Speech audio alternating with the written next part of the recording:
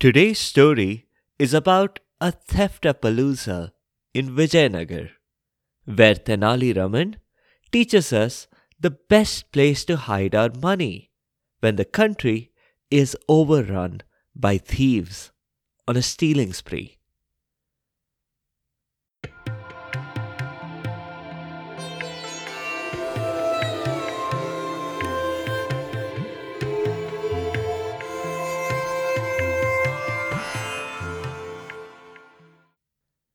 Welcome to Stories from India.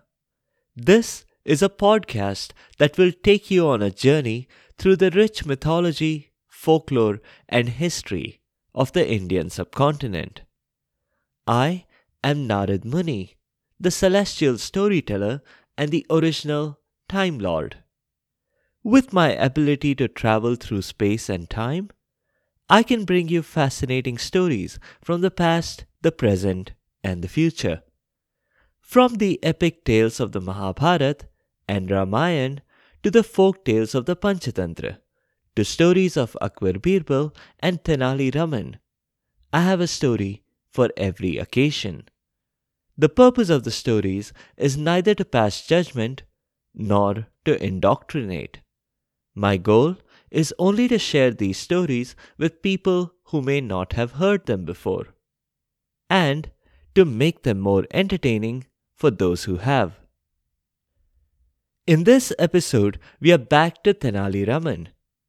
If you haven't heard previous Tenali-Raman stories, that is totally fine, because all of his stories stand alone. But I will give you a bit of context on who he was.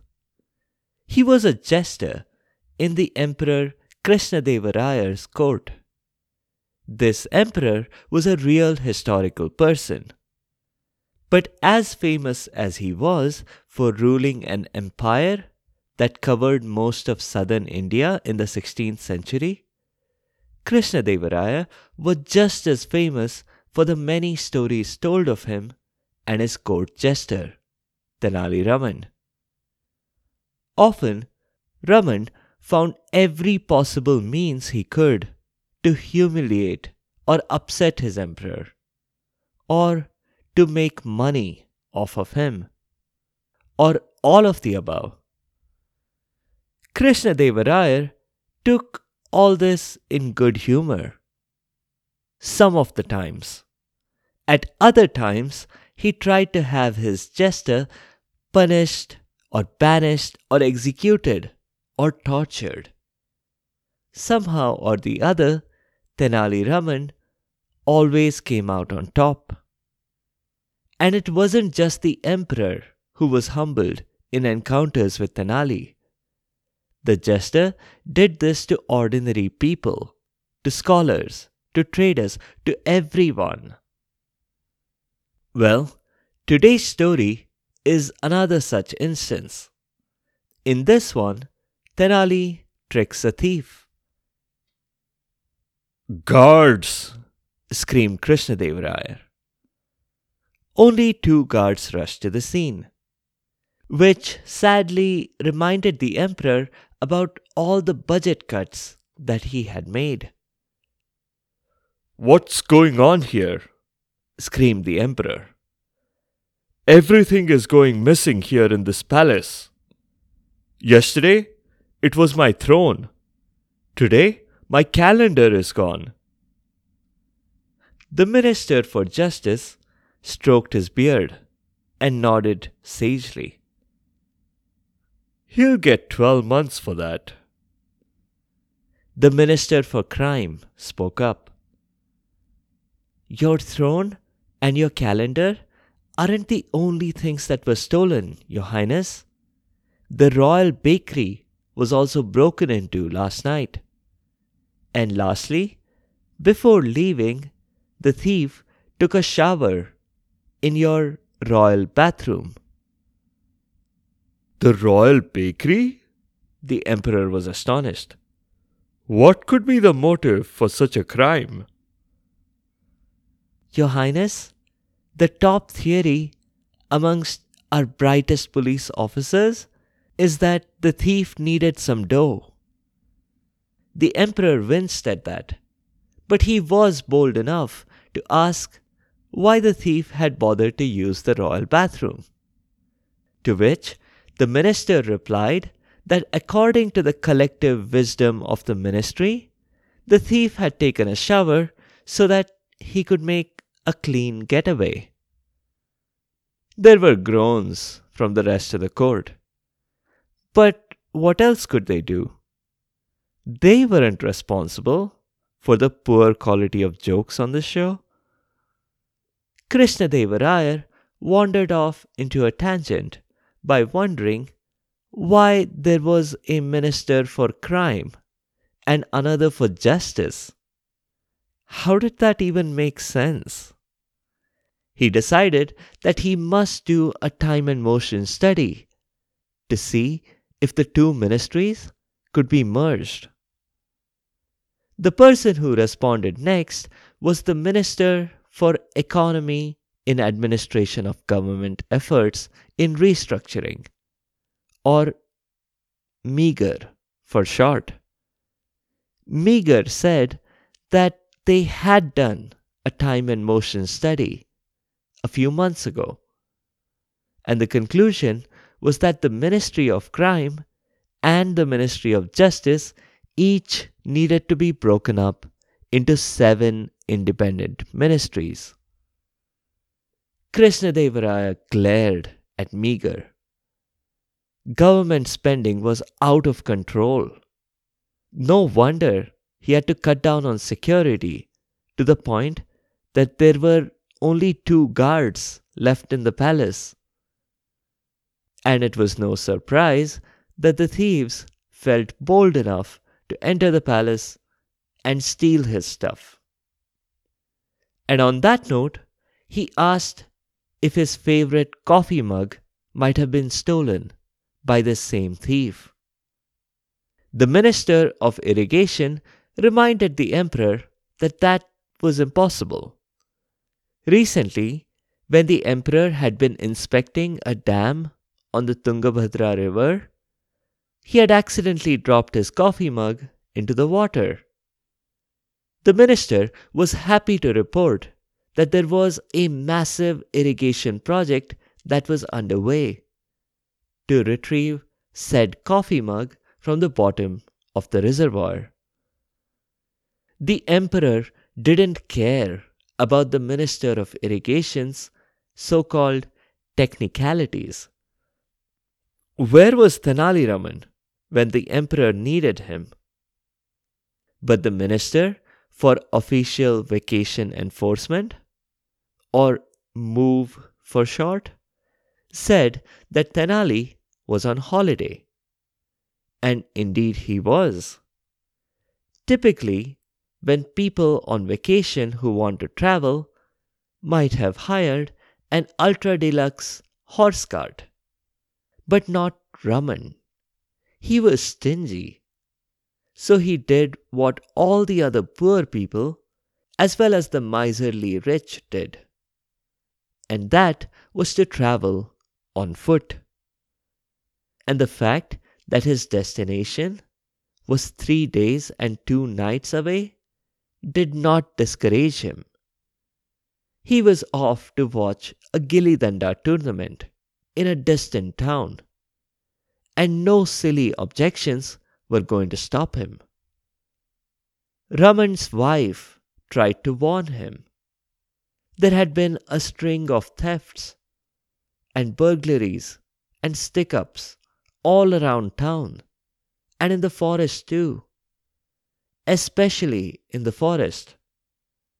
And so far, none of the thieves had been arrested, except for that one guy who had stolen a grand bullock cart and had accidentally barged into a policeman's conference about donuts. The newspaper headlines the next day had read, "Grand Theft Auto Corrected." But that was an isolated incident. Most of the other thieves, burglars, and highwaymen were still at large. And that was not going to stop Tenali. He left his wife to look after their children, and without so much as wishing them a proper goodbye, he walked off. He had too much on his mind, anyway. Whether his favorite fielder, Jadeja, would be playing or not. Whether the Danda man, Kohli, would be in top form or not. Tenali had placed a large bet on the outcome of the Gilli Danda tournament.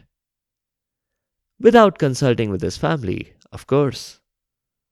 That would have been too unconventional for a person in 16th century India. On Tenali-Raman's path and waiting for him was Chor Singh Daku. Chor Singh Daku was a very versatile thief, highwayman, and burglar. He had won the Thief of the Year award 3 times in a row.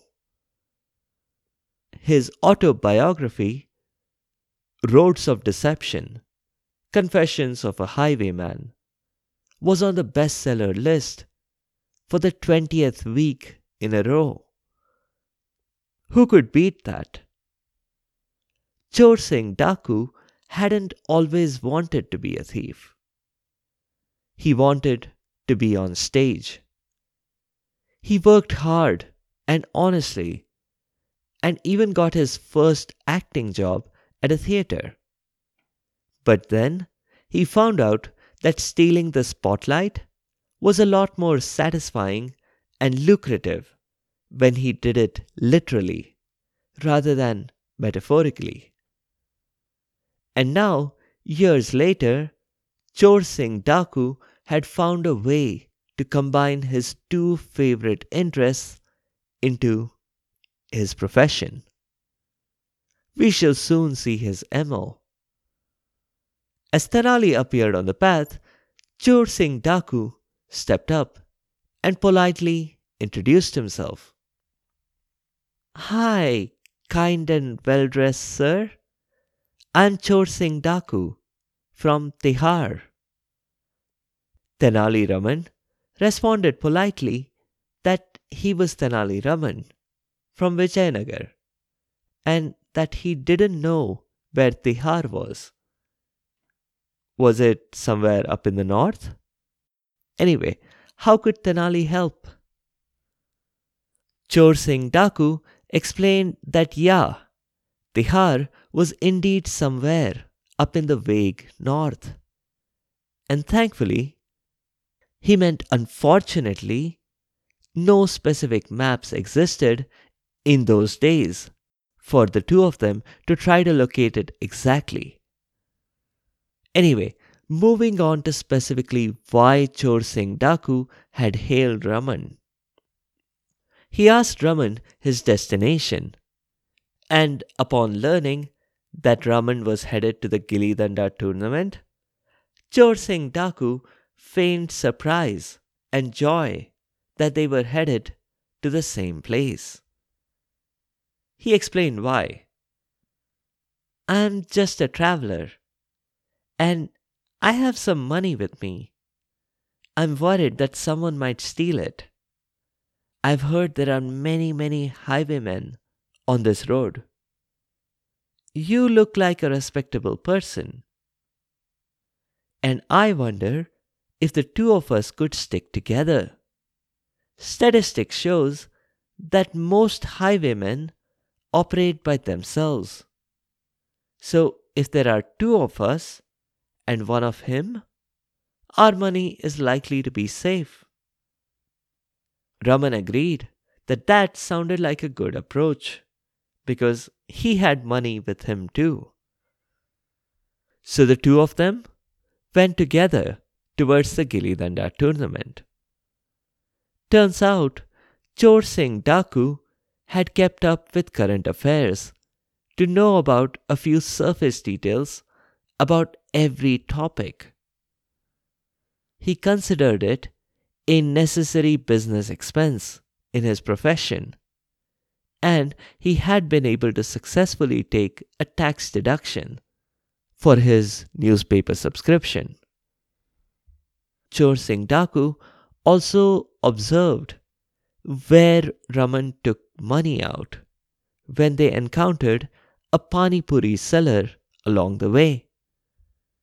So that day passed easily enough. When it got to late evening, Raman and Daku decided that it was time to find a place and pitch camp for the night. They found a clearing that would get about as comfortable as could be expected from sleeping on the forest floor. They had carried their pillows with them, at least. That wasn't a matter of luck, just standard practice in those days. They each said good night and dozed off.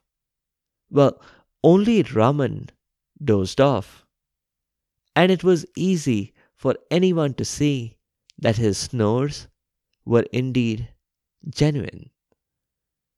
Chor Singh Daku, who had only pretended to sleep, slowly got up. He tiptoed around to where Raman had kept his bag. Good thing that Chor Singh Daku was wearing sneakers. But he needn't have worried. Raman was fast asleep. Chor Singh Daku rummaged through Raman's bag, but there was no sign of the money. He looked around Raman's sleeping area, but again, nothing. He even looked under Raman's pillow. The jester was sleeping soundly and didn't even notice Chor Singh Daku's attempts. The thief found nothing, not a paisa. Not under the pillow, not hidden in a nearby tree branch, not in Raman's shoes, or his turban, or hidden in a stuffed animal. The money seemed to just not be there. Maybe Raman had accidentally dropped it on the way, or maybe the Pani Puri seller had picked Raman's pocket without the travelers realizing it. Disappointed, Chor Singh Daku went back to bed. He was in for a shock the next day because they came across a chai shop on the way, and Raman casually took out his wallet to pay. And Chor Singh Daku could clearly see that there was a lot of money in it. How was that possible? Chor Singh Daku had been thorough in his search. His only guess was that maybe Raman had buried the money somewhere in the ground where he slept. But how could he have managed? He had only a few seconds of privacy.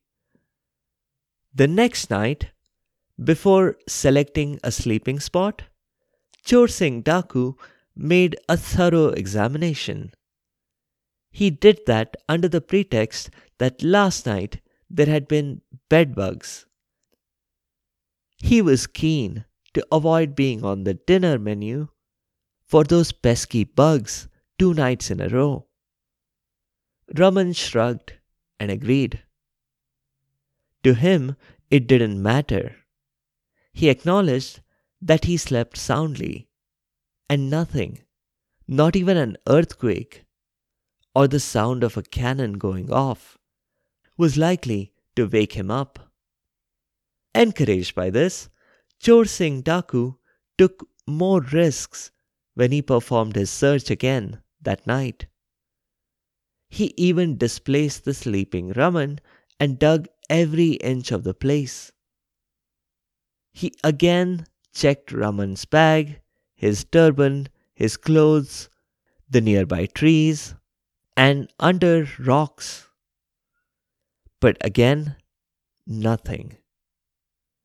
Where was Raman hiding his money?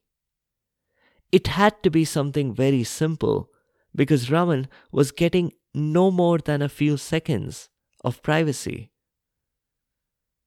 Chor Singh Daku was getting frustrated at this point. Where was that wallet? He just couldn't take it. Literally and figuratively. How was Raman managing to trick him like this?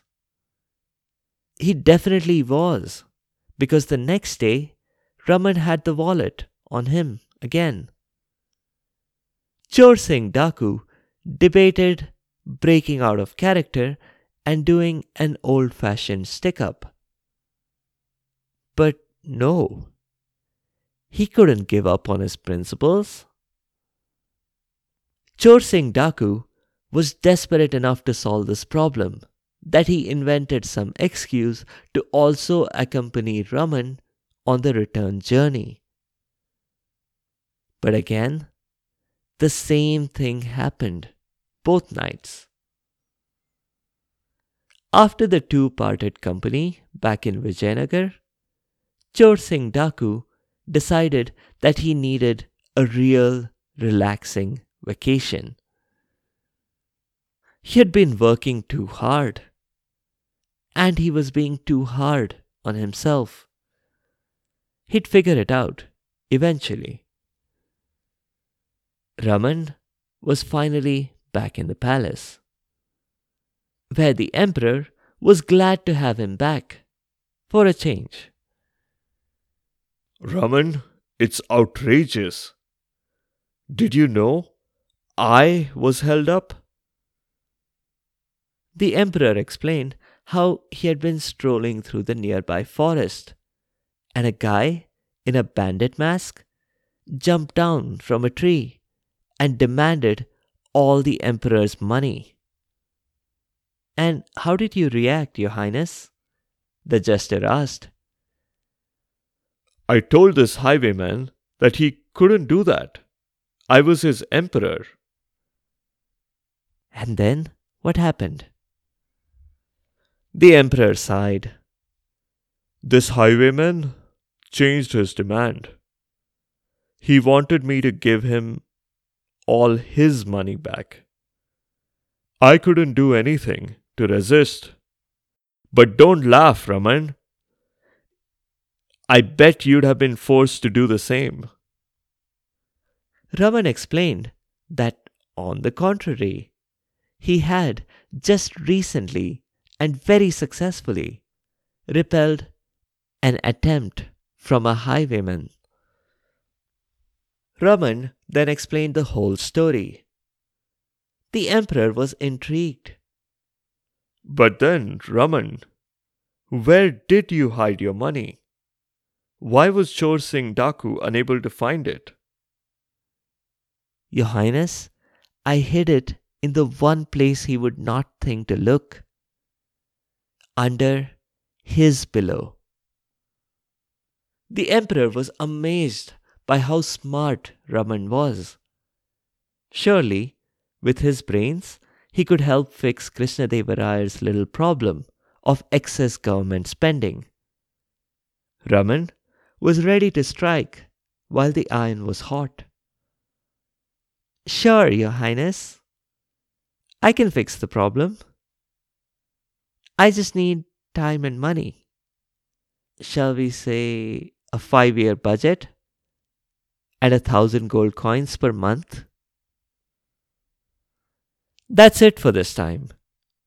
Check out the links in the show notes and on the site sfipodcast.com for previous Tenali-Raman episodes. We also did one episode on Krishnadevaraya. That episode was more in the history category.